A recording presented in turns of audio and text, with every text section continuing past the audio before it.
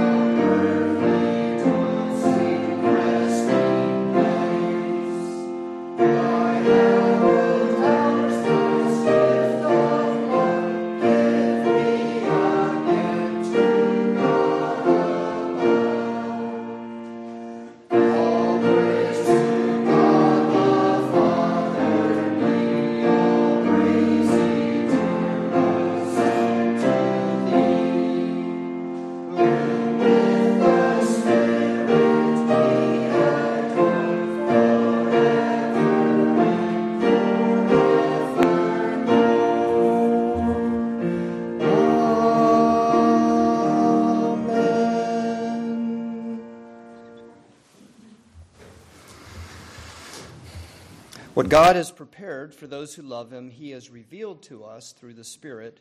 For the Spirit searches everything and reveals to us the will of God. Therefore, let us in penitence open our hearts to the Lord, who has prepared good things for those who love him and confess their sin and dependence upon his grace. Let us confess our sin together. Almighty God, our Maker and Redeemer, once we were far off from you, having no hope and cut off from you in the world. But now Jesus Christ has brought us near to you, reconciling us to you.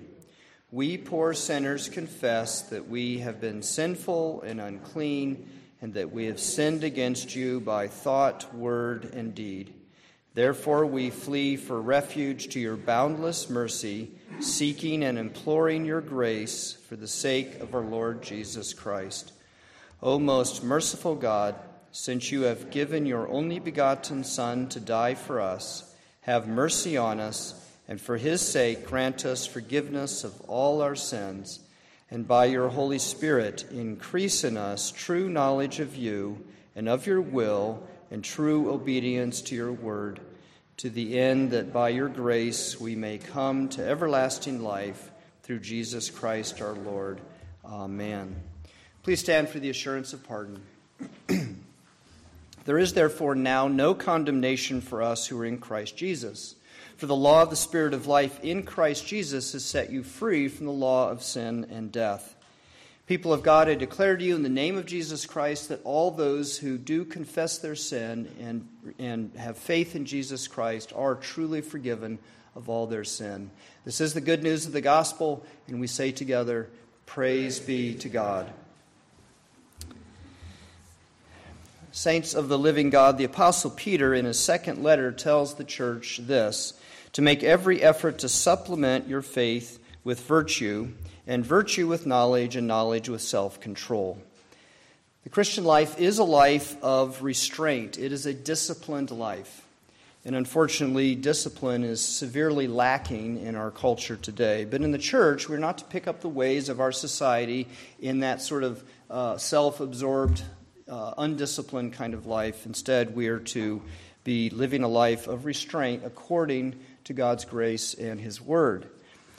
We all have sinful impulses that need to be restrained, things like anger and gossip and selfishness and strife and jealousy, licentiousness, slander, and so on. These are mentioned in the epistles, but we also know them from our own experience.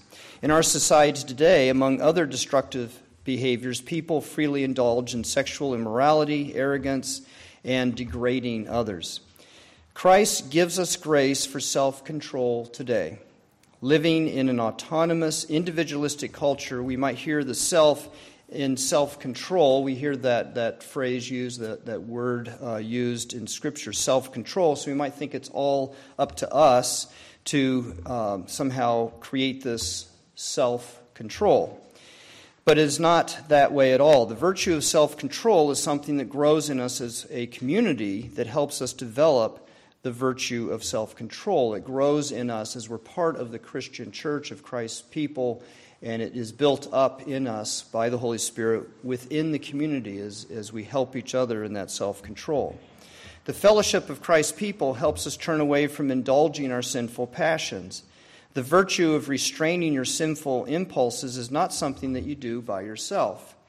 Christ gives you grace within the church to have self-control.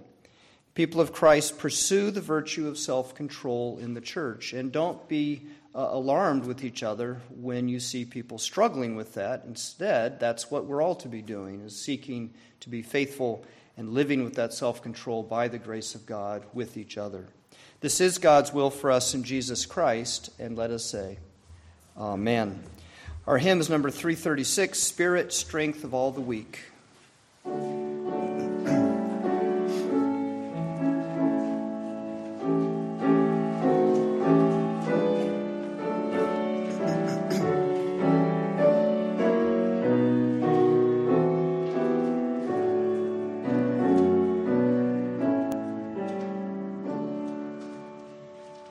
Spirit, strength of all the weak, giving courage to the meek, teaching faltering tongues to speak. Hear us, Holy Spirit. Spirit, aiding all who yearn, more of truth divine to learn, and with deeper love to burn. Hear us, Holy Spirit. Spirit, fount of faith and joy, giving peace without alloy, hope that nothing can destroy. Hear us, Holy Spirit. Source of love and light divine, with that hallowing grace of thine, more and more upon us shine. Hear us, Holy Spirit. Holy loveliness thou art, come and live within our heart.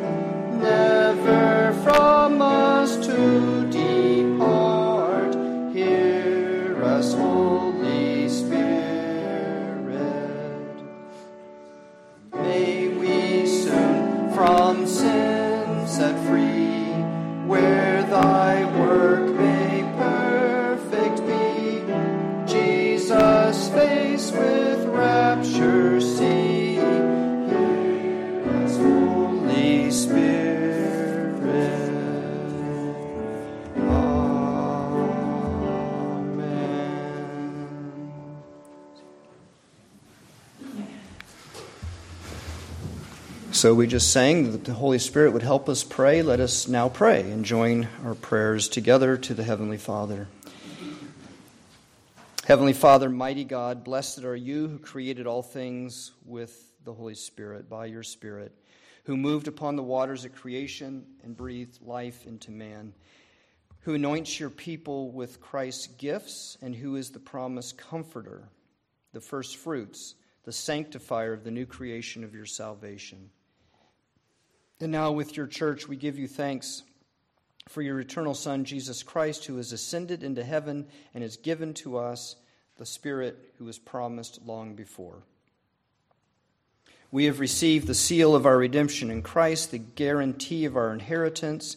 We have received this Comforter who comes from you, the Spirit who makes us alive in the new creation as your holy people.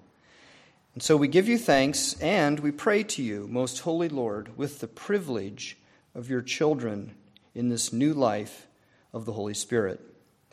Almighty God, we pray for Joe Biden, our president, for our representatives and senators, for Debbie Stabenow and Gary Peters, for Gretchen Whitmer, our governor, all those who govern us. Grant us government that protects us, makes wise decisions, and knows what is right and wrong. We make petitions for the justices of the Supreme Court and all the courts of this land, that their judgments would be in conformity with goodness and truth and justice. And may there also be managed order at the borders of the United States. We pray also that we would stand for those who are being bullied in this world in great ways, and we especially think of Ukraine and pray that you would make that war to stop. Hear our prayers for our government and for the decisions it has to make.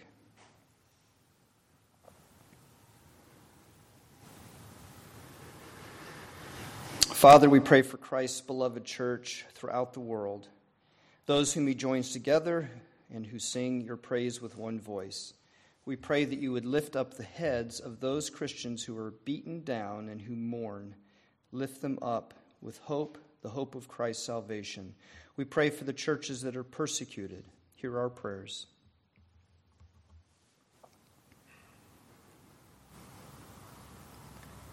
We ask you for grace for the missionaries of our church who are often in discouraging places or difficult situations, including Mark Richline and his family in Uruguay. Their weakness is apparent. They become sick in body. They do not understand everything. And yet, may the grace and power of our Lord Jesus Christ be ever strong as they work with the churches where they are proclaiming the gospel. We pray for our foreign missionaries.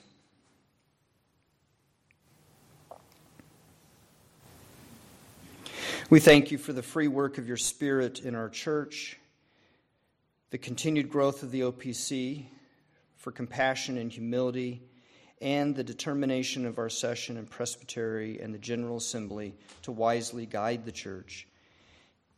Most of all, grant to the OPC the ability to act in love for the whole church, to be interested in dialogue and conversation with other churches, to humbly regard its own position and to understand our own biases and weaknesses. Hear our prayers for the Orthodox Presbyterian Church.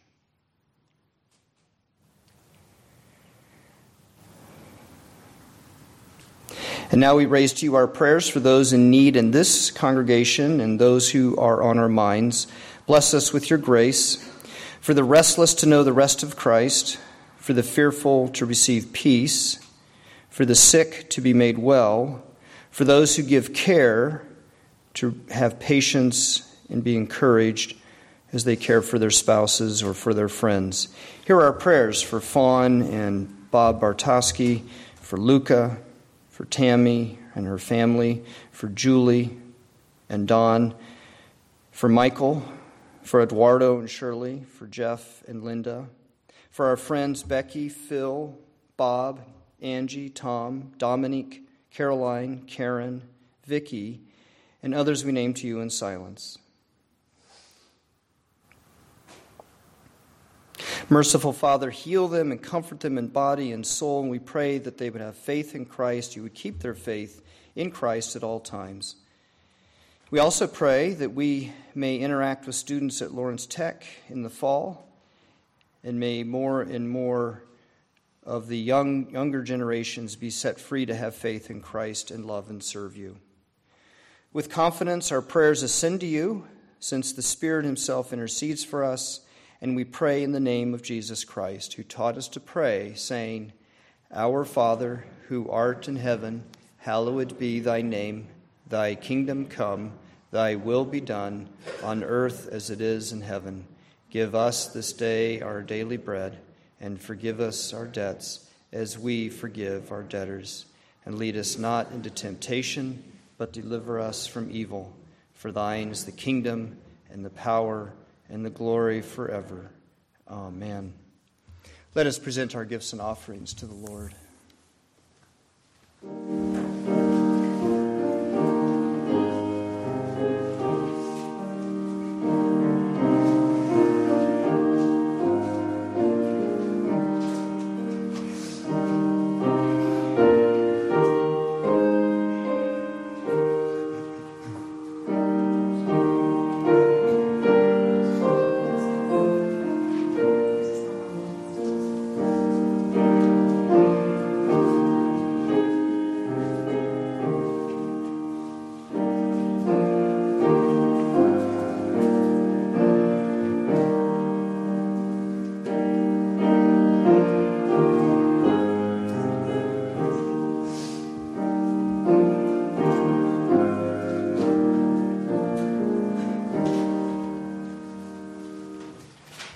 Please rise and let us join together in presenting our offerings to the Lord. All gifts are yours, O God, and of your own have we given you. By the leading of your Spirit, may we render to you that which you desire most, even our whole body, heart, mind, and will, in loving and grateful service. In the name of Jesus Christ. Amen.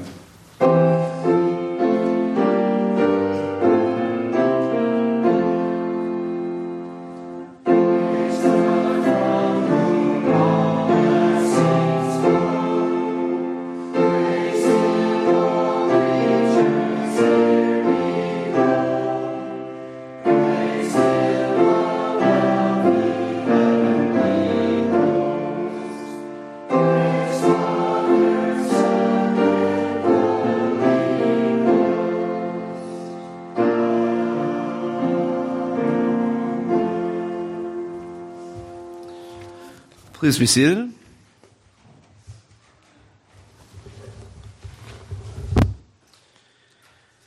And let us join together in praying for the Spirit's illumination as we open the Word of God this morning. Oh, Heavenly Father, we thank you for calling us here this morning, for calling us together as a family and to meet this day in your name.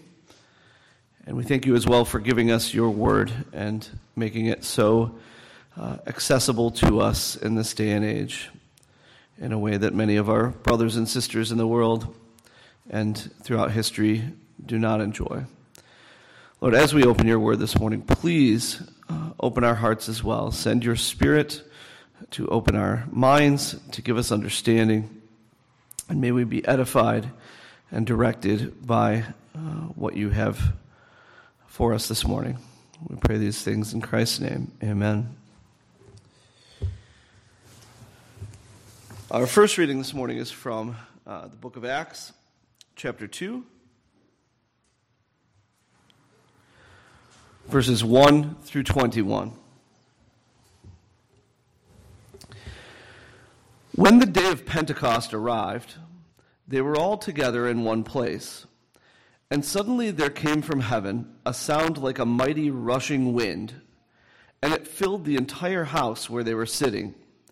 And divided tongues as of fire appeared to them and rested on each one of them. And they were all filled with the Holy Spirit and began to speak in other tongues as the Spirit gave them utterance. Now there were dwelling in Jerusalem Jews, devout men from every nation under heaven. And at this sound, the multitude came together, and they were bewildered, because each one was hearing them speak in his own language. And they were amazed and astonished, saying, Are not all these who are speaking Galileans? And how is it that we hear, each of us in his own native language, Parthians and Medes and Elamites and residents of Mesopotamia, Judea and Cappadocia, Pontus, Asia, Phrygia and Pamphylia, Egypt and the parts of Libya belonging to Cyrene, and visitors from Rome, both Jews and proselytes, Cretans and Arabians, we hear them telling in our own tongues the mighty works of God. And all were amazed and perplexed, saying to one another, "What does this mean?" But others mocking said, "They are filled with new wine." But Peter, standing with the 11, lifted up his voice and addressed them, "Men of Judea and all who dwell in Jerusalem, let this be known to you, and give ear to my words. For these people are not drunk, as you suppose, since it is only the 3rd hour of the day. But this is what was uttered through the prophet Joel. And in the last days it shall be, God declares, that I will pour out my Spirit on all flesh, and your sons and your daughters shall prophesy, and your young men shall see visions, and your old men shall dream dreams. Even on my male servants and female servants, in those days I will pour out my Spirit, and they shall prophesy. And I will show wonders in the heavens above, and signs on the earth below, blood and fire and vapor of smoke. The sun shall be turned to darkness, and the moon to blood, before the day of the Lord comes, the great and magnificent day. And it shall come to pass that everyone who calls upon the name of the Lord shall be saved."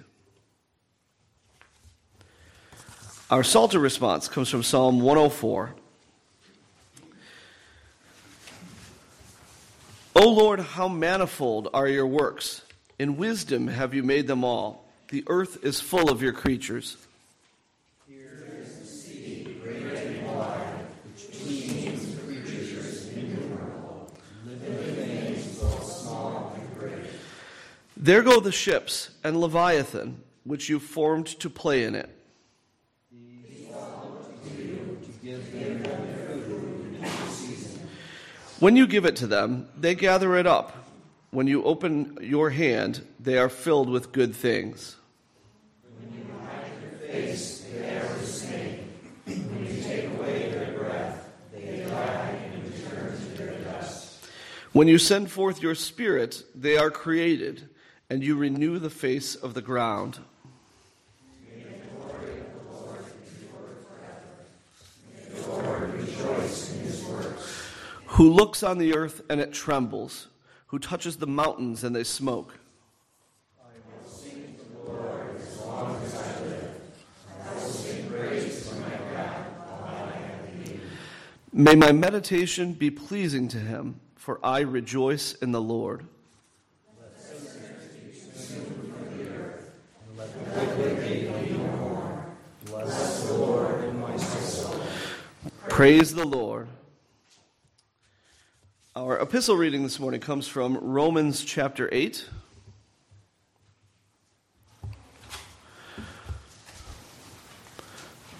Verses 1 through 11. There is therefore now no condemnation for those who are in Christ Jesus. For the law of the Spirit of life has set you free in Christ Jesus from the law of sin and death. For God has done what the law, weakened by the flesh, could not do, by sending his own Son in the likeness of sinful flesh, and for sin he condemned sin in the flesh, in order that the righteous requirement of the law might be fulfilled in us, who walk not according to flesh, but according to the Spirit. For those who live according to the flesh set their minds on the things of the flesh, but those who live according to the Spirit set their minds on the things of the Spirit. For to set the mind on the flesh is death, but to set the mind on the Spirit is life and peace. For the mind that is set on the flesh is hostile to God, for it does not submit to God's law. Indeed, it cannot. Those who are in the flesh cannot please God. You, however, are not in the flesh, but in the Spirit, if in fact the Spirit of God dwells in you.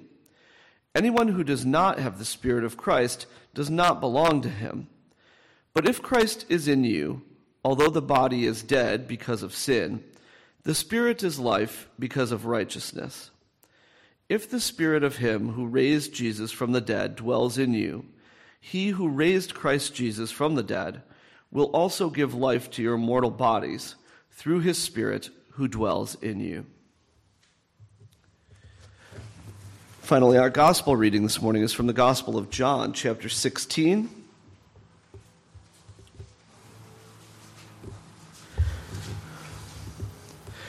Verses 4 through 15.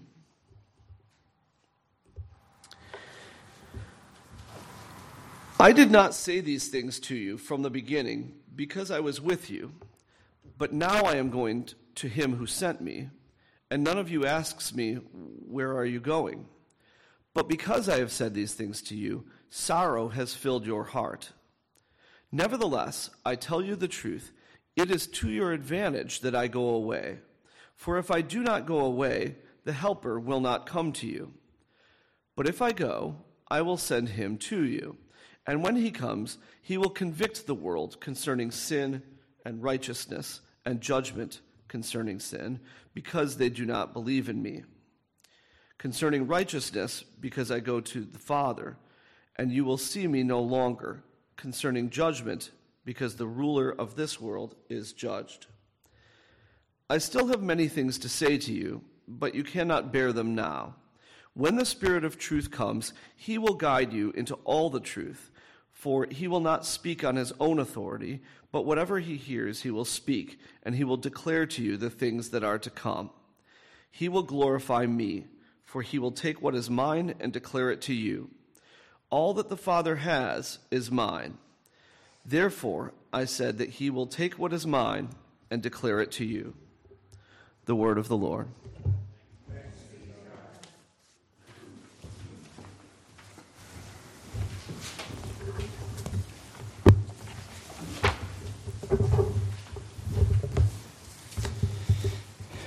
We live in a fragmented world. Divorce, war, transience, moving from one place to the next, identity, confusion, all of these things contribute to a fragmented world, and there are many other things that add to it as well. Life is broken apart.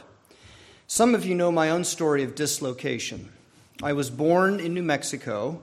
After 2 years, we moved to Arizona, where my sister was born. 9 months later, my dad took a job in Lancaster, California. 2 years after that, he was offered a better job in Washington, D.C. We lived in Maryland, just outside Washington, D.C., for 4 years. One of my brothers was born there. Then we moved to Colorado, where my other brother was born. I count Colorado my home because my formative years were lived there, but we had no extended family in that state. After I graduated high school, I went to college in Tulsa, Oklahoma. From there, I went to graduate school in Richmond, Virginia. One of those years was an internship spent in Dallas, Texas. After the internship, Heidi and I moved back to Richmond.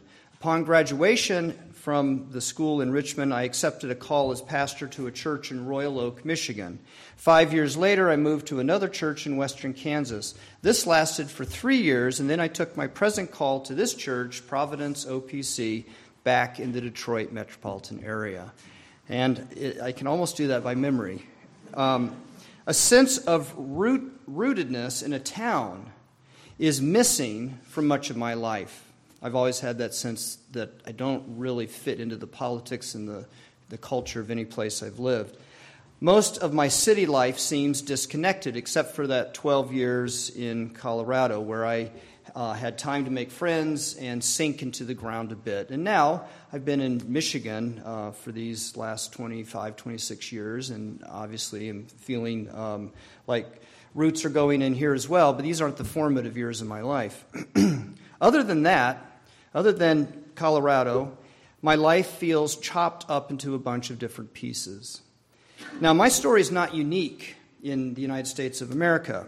For many, it can be more fragmented than what I've experienced. So I've experienced fragmentation in terms of location, but for some, it's even worse. Recently, I read about somebody who lived in 16 different places in 17 years as a kid.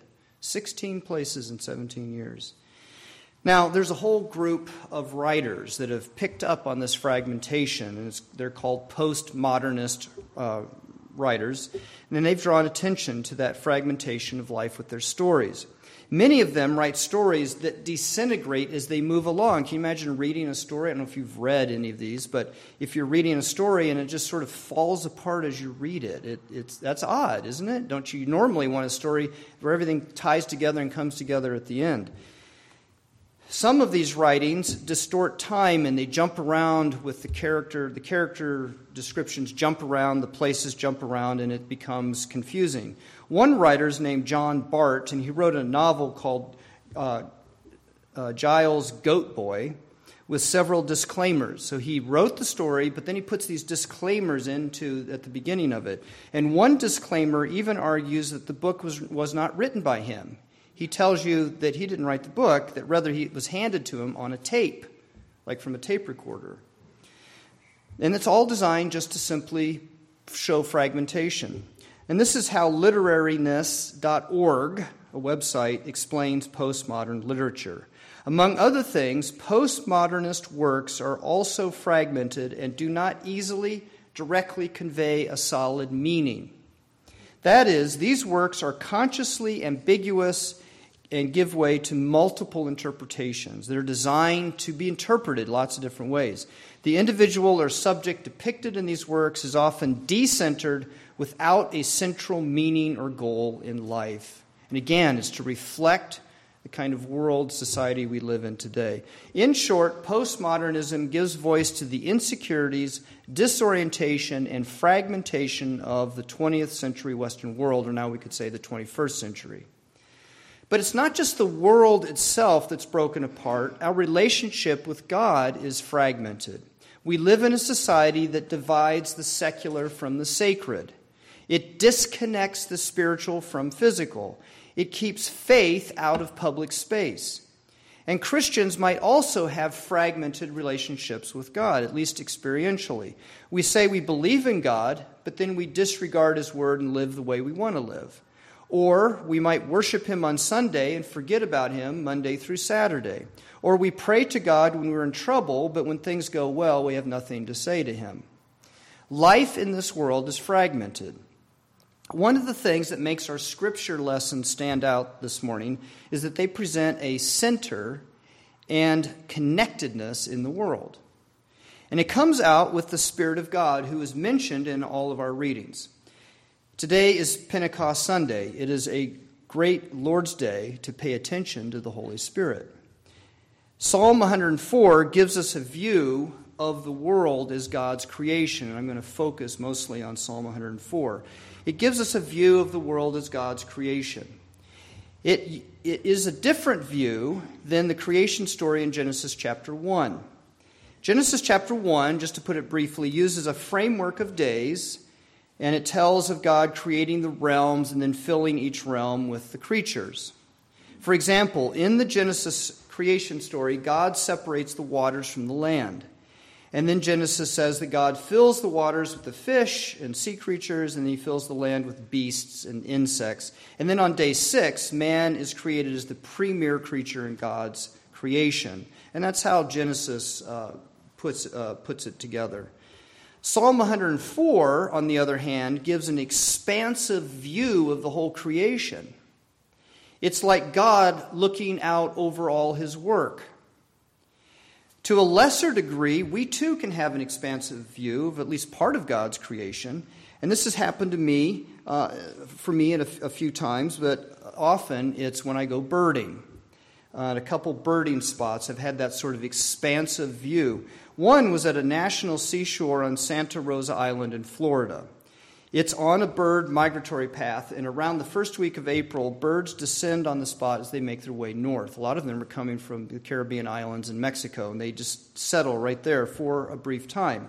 One year, we timed it just right, and there were warblers and flycatchers and herons and buntings and marsh birds and raptors and many other kinds of birds everywhere. Birders loved it, and I was not alone looking at these birds. There are people coming from all over the world. It's like McGee Marsh over here near Sandusky. Birders come from all over the world at this time to see these birds. And my wife was there in the thick of it all, in this spot out in the bushes. And she saw one man jump up on a bench with his binoculars in hand, full of excitement. And he's just taking it all in. He's just up on that bench, and he's just looking around and all around him. And he told her that in that one spot, in 2 hours, he had seen 60 to 70 species of birds. Now, this is a professional or a birder who knows what he's doing. I always have to go out. I'm amateur, but he knew what he was doing, and he had spotted and recognized 60 to 70 species. That, in case you don't realize it, that is a bonanza in bird language. Thanks to streaming services, we can watch nature films like Our Planet. You don't have to go down to Santa Rosa Island. You can watch Our Planet. There are different films of that. And they show you with crystal clear filming the wide range of life in a certain region of the planet. It's breathtaking. It's beautiful when you watch those. Well, Psalm 104 has that kind of expansive view. It's taking it all in amazement. But it doesn't do this in a secular way that divides nature from God. Psalm 104 gives an expansive view of the creation of God. And I'm going to suggest that if you have your Bibles that you follow along, because we did not read or use all of Psalm 104 for the responsive reading. We used the central part of it. But I am going to go through the psalm a little bit here to help you understand what's going on. It's an expansive view of the creation of God. It's not a benign view. See, about as exciting as the nature programs get in their view of creation is the animals eating each other or mating. That's about as exciting as it gets in those nature movies. Psalm 104 is actually much more exciting than that. In the psalm, God is a warrior. In the ancient world, it was believed that creation was a cycle of life and death. And there was this Egyptian hymn, a very old, ancient Egyptian hymn, to the god Aten. And it's one of these creation stories about cycle of life and death. Aten was the sun disk deity in Egypt. So if you look up at the sun and think of it as a disk of bright light, that's how they understood Aten. The hymn is called the Great Hymn of the Aten, and one of its lines says, "The world came into being by your hand, according as you have made them. When you have risen, they live. When you set, they die," the creatures.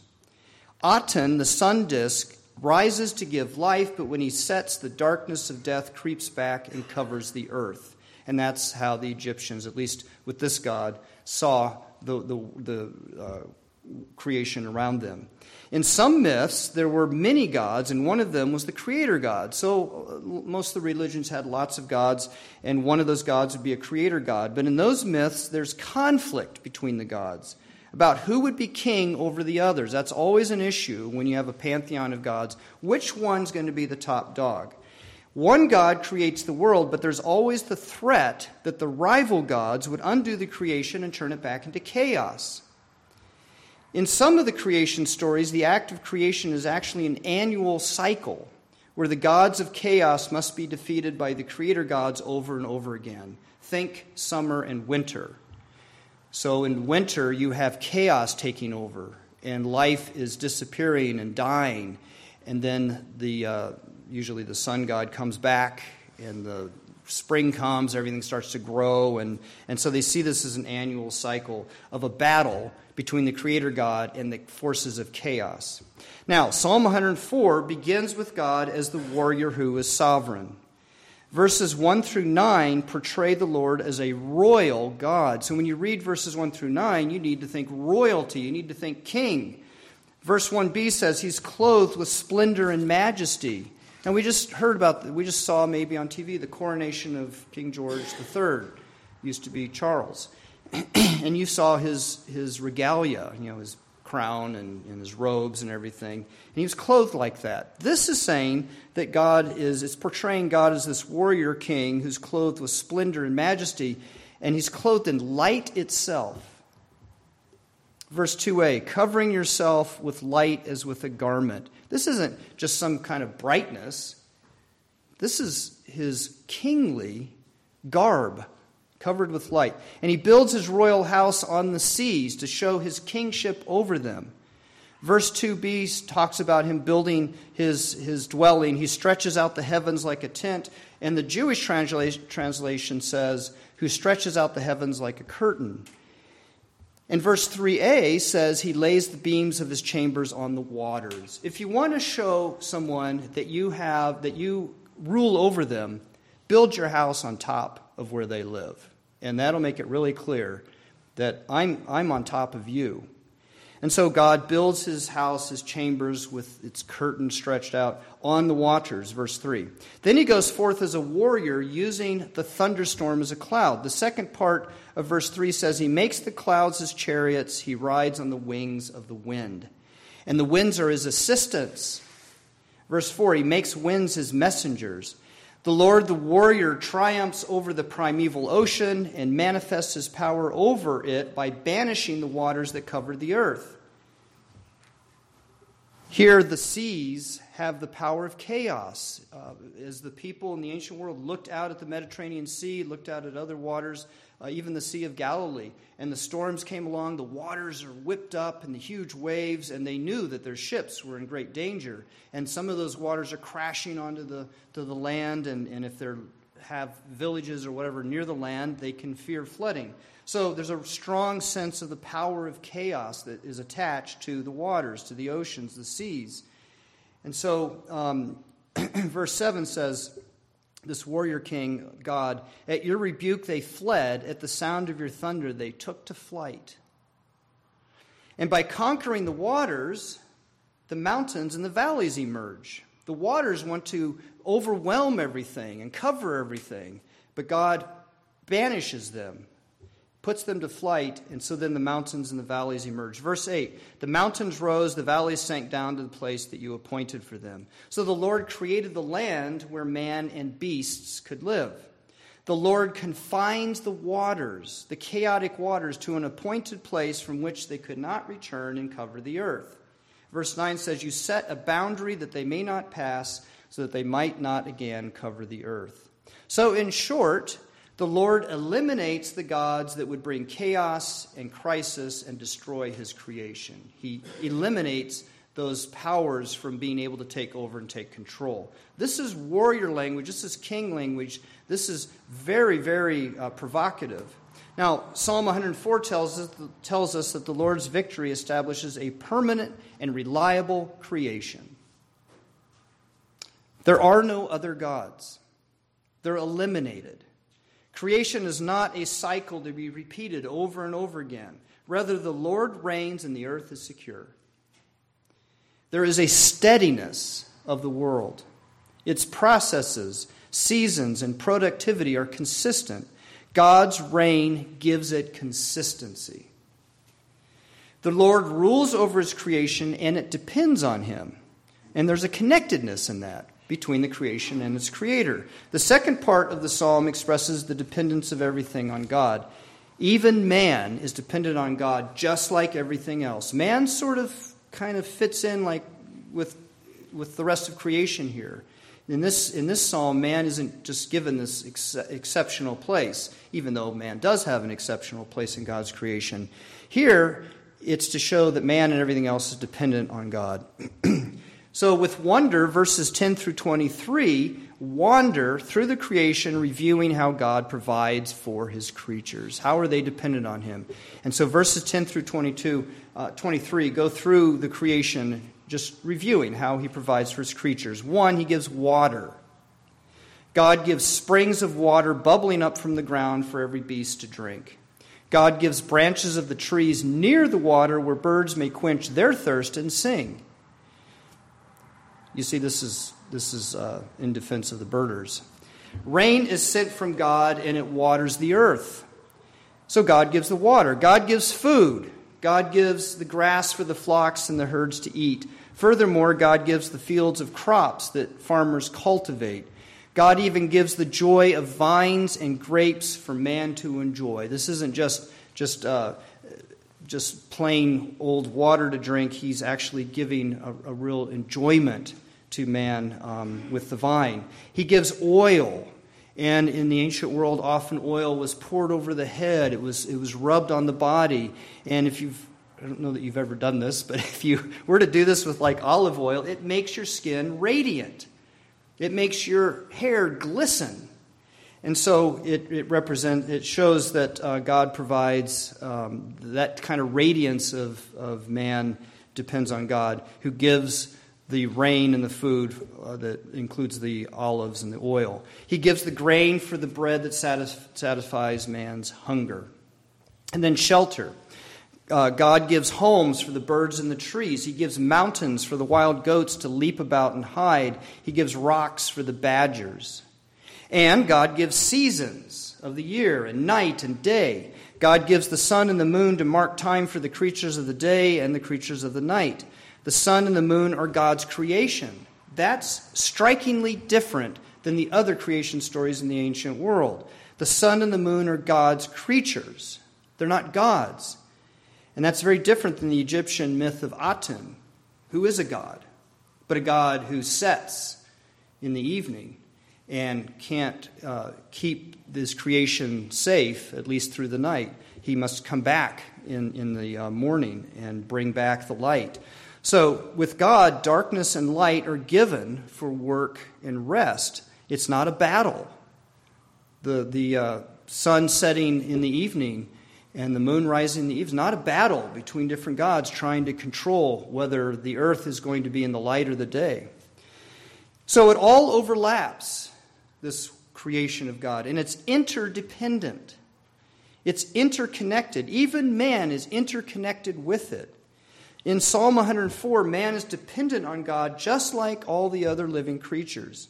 Man depends on water and food and shelter and night and day, just like the birds and the goats and the badgers. The psalm looks out over God's creation and it breaks into amazed praise in verses 24 through 30. And that was part of our responsive reading. And so when I was working on this, I couldn't help but think of the song by Louis Armstrong, What a Wonderful World. He didn't write it, but he sang it and made it famous. He says, I see trees of green, red roses too. I see them bloom for me and for you. And I think to myself, what a wonderful world. Now, the way Louis sings it, and I love his voice, Satchmo, it's just got that kind of calm to it. So it maybe doesn't strike us as filled with amazement, even though he's saying what a wonderful world. But it is. It's a song that's indicating with amazement, or at least with wonder, the world. And there have been many other songs filled with wonder and amazement at God's creation. But unlike so many songs in our secular society, the psalm gives praise to God. O Lord, how manifold are your works. In wisdom you have made them all. The earth is full of your creatures. They all look to you to give them their food in due season. The creation is connected to God, and there's wonder and amazement at that. And then right there in the middle of the Psalm's amazed wonder in verses 24 through 30 is the Spirit of God. The Hebrew word for spirit can also be translated breath. And if you have some translations will translate it as breath, or at least put a little footnote in there that the word spirit could also mean breath. And that's true. It can mean spirit and breath. Traditionally, the church has understood this verse as the Spirit of God. The Spirit of God is at work in creation. The Spirit gives animating life to the creatures made by God. And Psalm 104 does not equate the two. The breath of the creatures is not the same thing as the Spirit of God. The breath of the living creatures is not the Spirit of God. They're not the same. The creature's breath is given and taken away by God. The Spirit creates that breath. So listen to verse 30. When you send forth your Spirit, they are created, and you renew the face of the ground. The one Spirit gives life to the creatures, and this connects the creation together as well. The one Spirit gives the animating life to the creatures. Psalm 104 praises God for the connectedness of his creation. It's held together by him. And the psalm flows along beautifully. Once you catch on to what's going on, this warrior who makes his creation in such a way that he chases out the powers that would bring chaos, and he creates a world that's filled with his living creatures and that are dependent on him, and it's flowing along beautifully. And then at the end, it's jarring. Verse 35, let sinners be consumed from the earth and let the wicked be no more. That comes out of nowhere. It seems to just pop up. And actually, I think that's a good way to think of sin and wickedness. It pops up. Why do they pop up in Psalm 104? Well, it's because there are sinners and the wicked in this world, and they don't fit in God's creation. Doesn't that really stand out here? Here's this amazed, expansive view of God's creation, and these things don't fit in it. Wickedness and sinners. They're like a toxic waste dump in the middle of a beautiful mountain valley. They're like a bombed-out building standing on a lovely beach. And the psalm calls for their removal. If you take the view of the psalm, of course they should be removed. They don't fit. Sinners and the wicked defy the sovereign rule of God over his creation. They rebel against God. They act against him. God conquers the powers of chaos that threaten his creation. But what do sinners and the wicked do? They promote chaos in God's creation. God creates life. They bring death. God feeds and waters and shelters his creatures. Sinners deny their dependence on God. And God is not rendered helpless by the sinners and wicked in his creation. It's not like that there's some kind of dualism going on here where they are these offsetting powers. It's not like that at all. It's just that they have shown up in God's creation. Psalm 104 doesn't explain that. We can use other parts of Scripture to understand why. But they show up in God's creation. But God's not rendered helpless by that. He's not just suddenly just throws up his hands and doesn't know what to do because his creation has been ruined. He redeems them. There's also a connectivity between creation and redemption. It's not like the God who created everything is different than the God who redeems everything. Because the God who creates and the God who redeems is the same God, creation and redemption are connected. And there in the middle of creation and redemption is the Holy Spirit. The same Spirit of God that gives life in creation, we see that in Psalm 104, gives life for redemption. And the other lessons that we heard this morning speak to this. Acts tells the story of the day of Pentecost when the Holy Spirit was poured out upon the church. And the Apostle Peter stood up and preached a sermon on what had happened. It was the day that God had promised with the prophet Joel. And Peter's sermon, you might say the text for his sermon, was from Joel chapter 2. It was the day of God's salvation that was promised for sinners and the wicked. They're the ones who need to be saved. Because Jesus Christ had died for sinners and was raised up into new life, God sent forth his Spirit to create this new life in those sinners. The Apostle Paul explained this to the church. In verse 11 of Romans 8, he says, if the Spirit of him who raised Jesus from the dead dwells in you, he who raised Christ Jesus from the dead will also give life to your mortal bodies through his Spirit who dwells in you. In other words, your bodies, your life has been decayed by sin. God gives a new life to it by his Holy Spirit. The Spirit of God gives life. He gives life to the creatures of God's creation. And he gives the new life of Christ to sinners and the wicked. It's the life of redemption. It's redeemed life. There is the first creation and there is the new creation. And what connects them together is the same Spirit, same God whose Spirit is at work creating. Jesus promised the Spirit to his disciples. He promised it to you. In our gospel lesson, Jesus tells his disciples that he's going to the Father and he will send the Spirit to them in verse 7. And the Spirit recreates us so that we sinners may be connected to God in love and with his creation. So we fit because of this new life that Christ has gained for us and the Holy Spirit works in us. We fit into God's amazing, beautiful creation because of Christ's sacrifice for us and the Spirit's work of recreating us and remaking our fragmented lives. So even though we have sinned against God and we could be counted among the wicked who have turned against God, because of Jesus Christ and the work of the Holy Spirit, we have been made new. We have a new life that we've been brought into that's being worked in us, and now we fit into this beautiful creation. The Spirit is at work in all those who have faith in Jesus Christ. The Spirit of God in creation is the same Spirit of God in redemption. Now here in this fragmented world, the Spirit gives us life with place and with meaning and in relationship with God. And I told you my family moved many times and we were dislocated. But with all those moves, the Spirit of God created a place for us. And that place is the church. Wherever I've lived, with my family when I was young or when I was older, I belonged to a Presbyterian church. And I'm not saying it has to be a Presbyterian church, but that was the case for me. The Spirit created the church, and it has given me a constant, connected place in this world. And even though there were differences in styles of worship and activities in the churches, they were connected in the same faith, the same God, the same Savior, the same sacraments, and the same Spirit. And the Spirit of God does the same for you. The Spirit gives you place in this fragmented world. And those of you who are young, I hope you remember that as you grow older, because we live in a world that's going to try to fragment you more and more and just convince you to not be a part of the church, to not be rooted in that community of Christ's people. And if that happens, you'll have no place in this world. The Spirit also creates meaning for us. And there's much destruction of meaning in our world. Violence and war makes life seem senseless. Those postmodernist writers pretty much sprang up after World War II, when everybody was wondering, what does this mean? That millions of people have been killed in this horrific battle that destroyed so much of Europe and consumed the world for so long, and it seems it's so senseless what happened.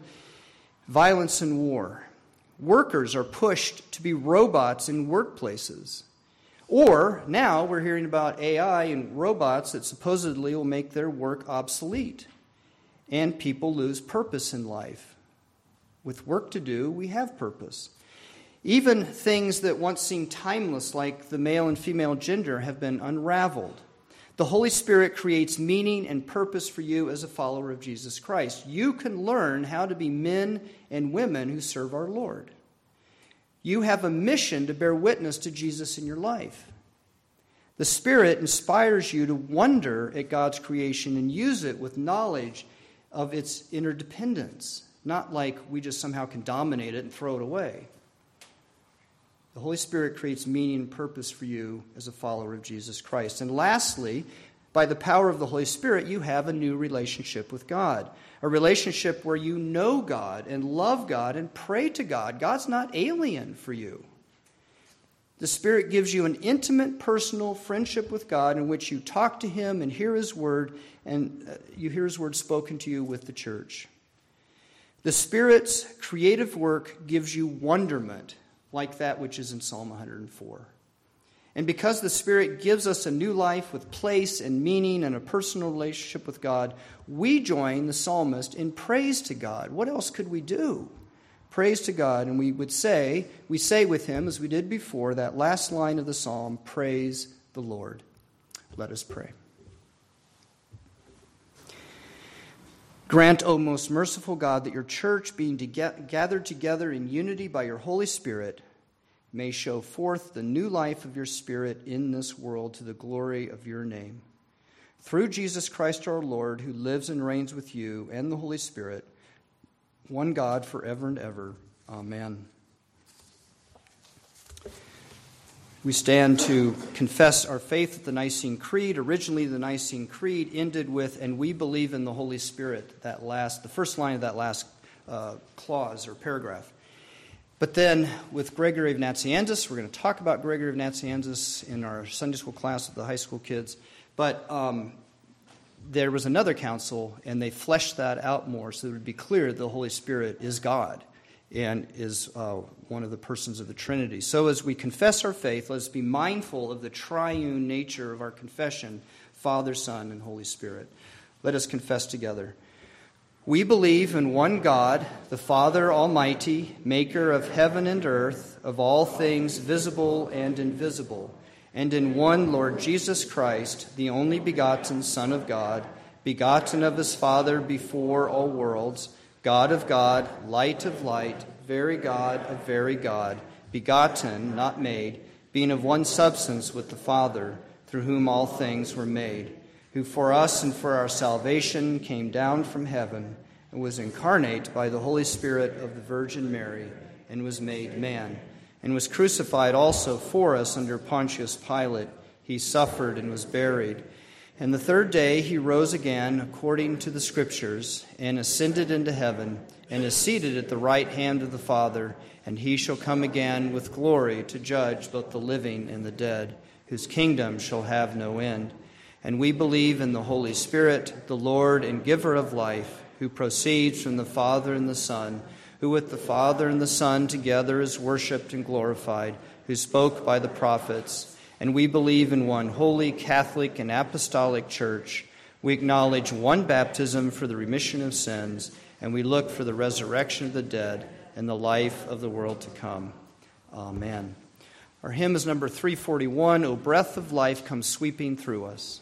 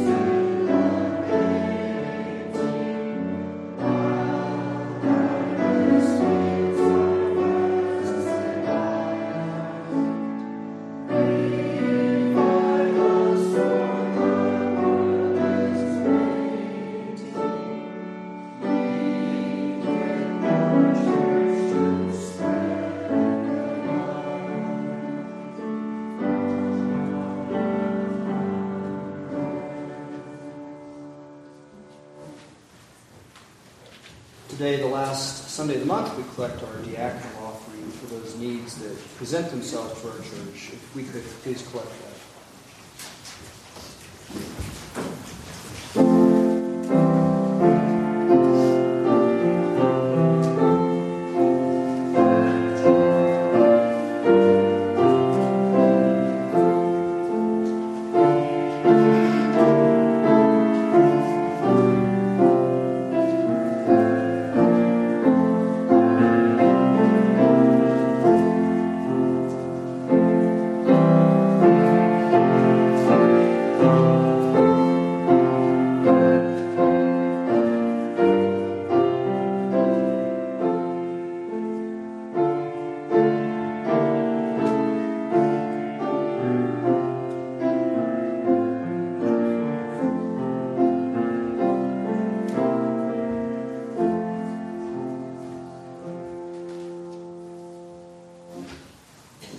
Let us pray together.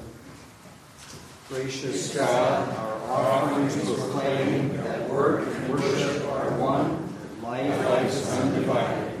Use these gifts for your church's ministries of proclamation, reconciliation, service, and mercy.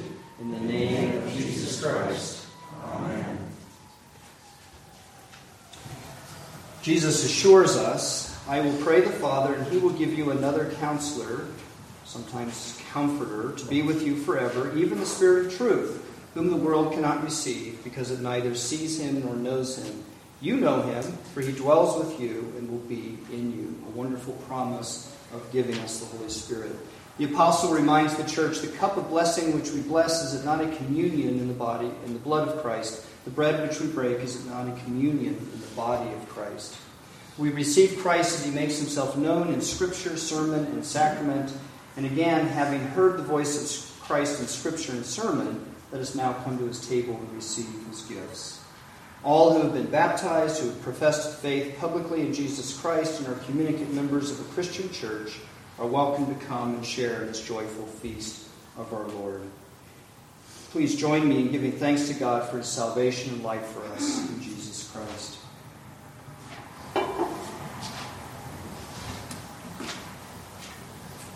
The Lord be with you.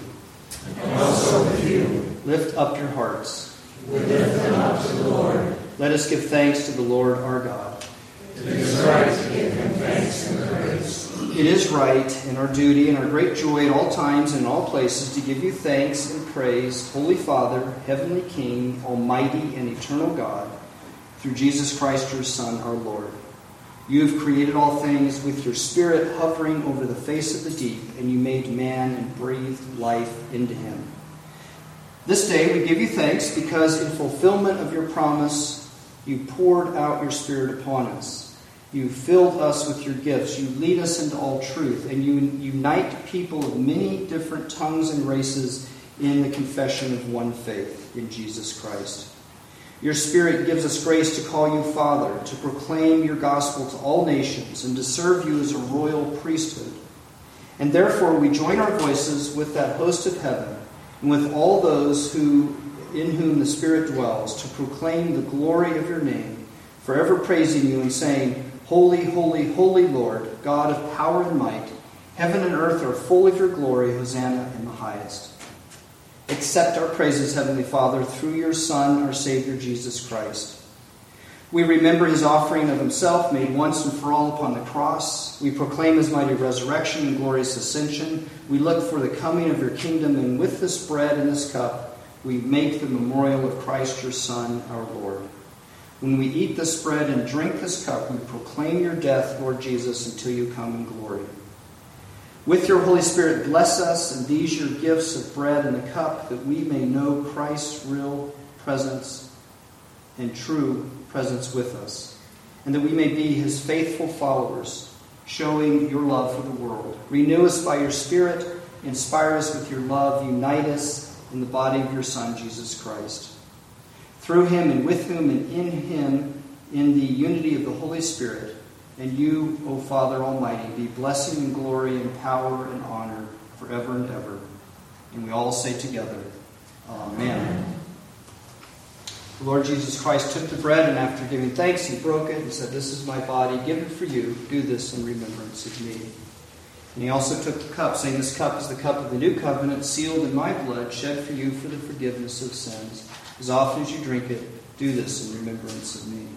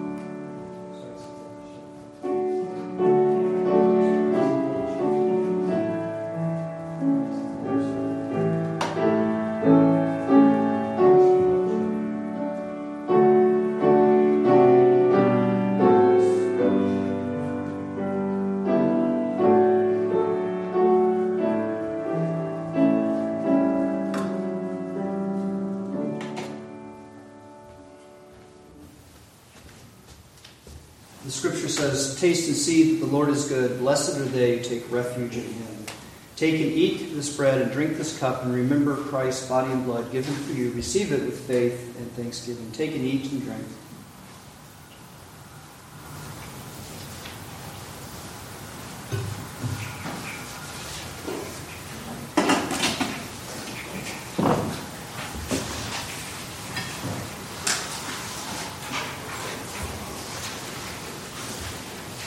Let us pray.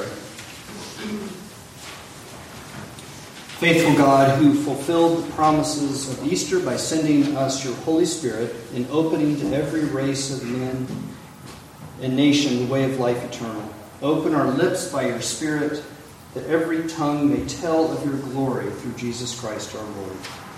In his name we pray. Amen.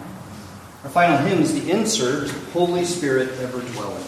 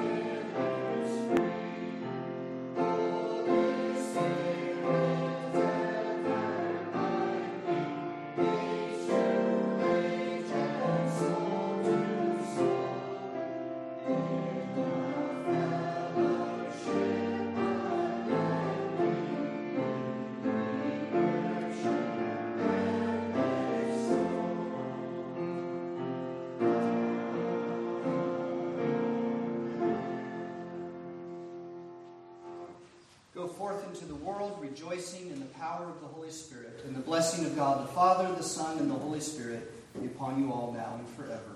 Amen.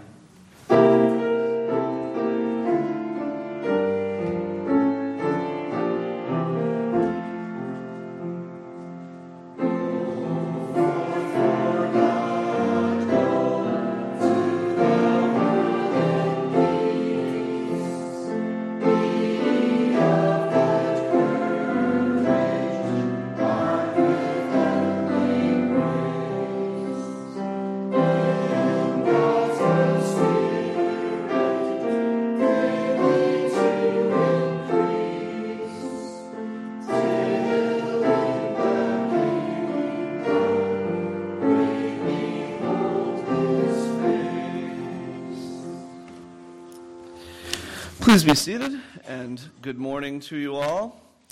It's lovely to see you today.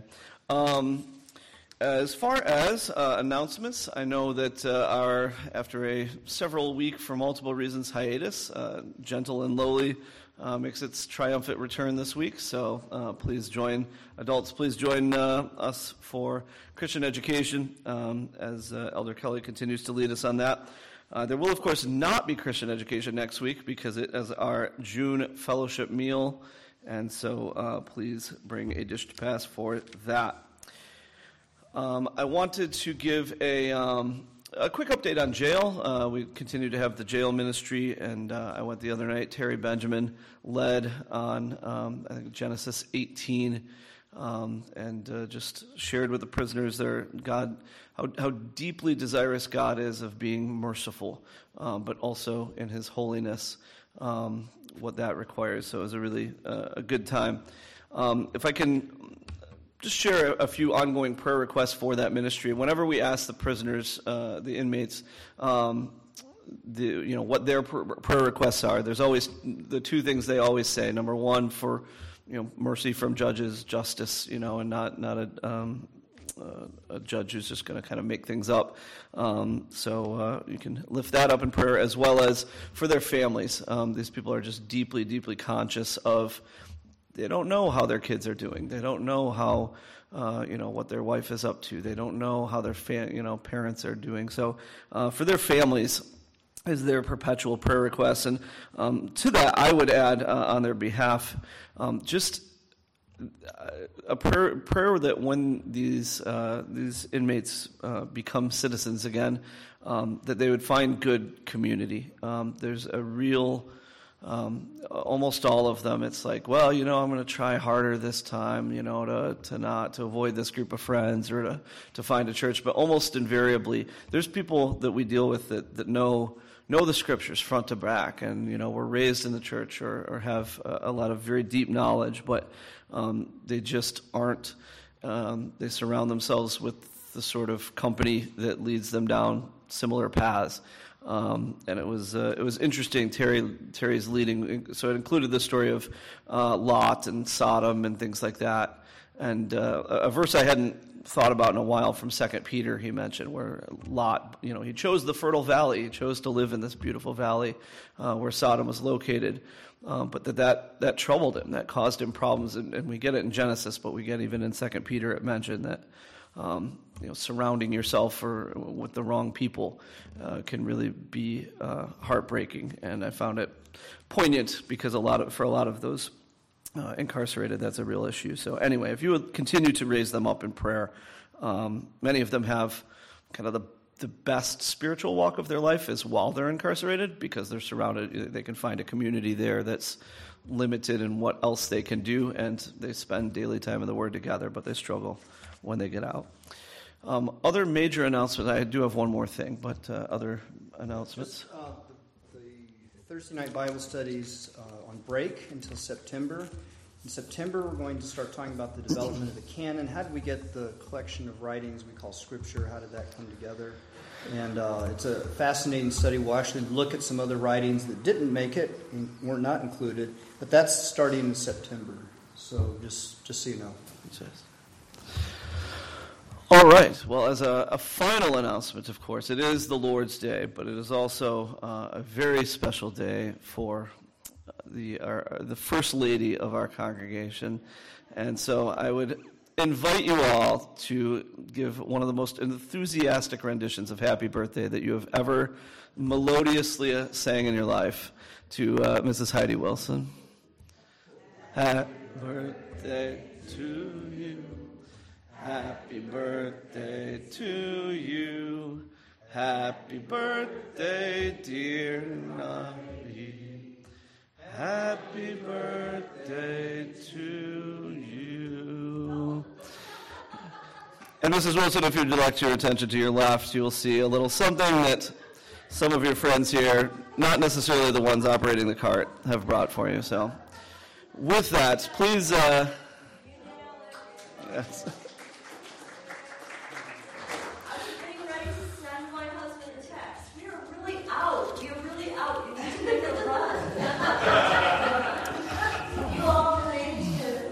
Well,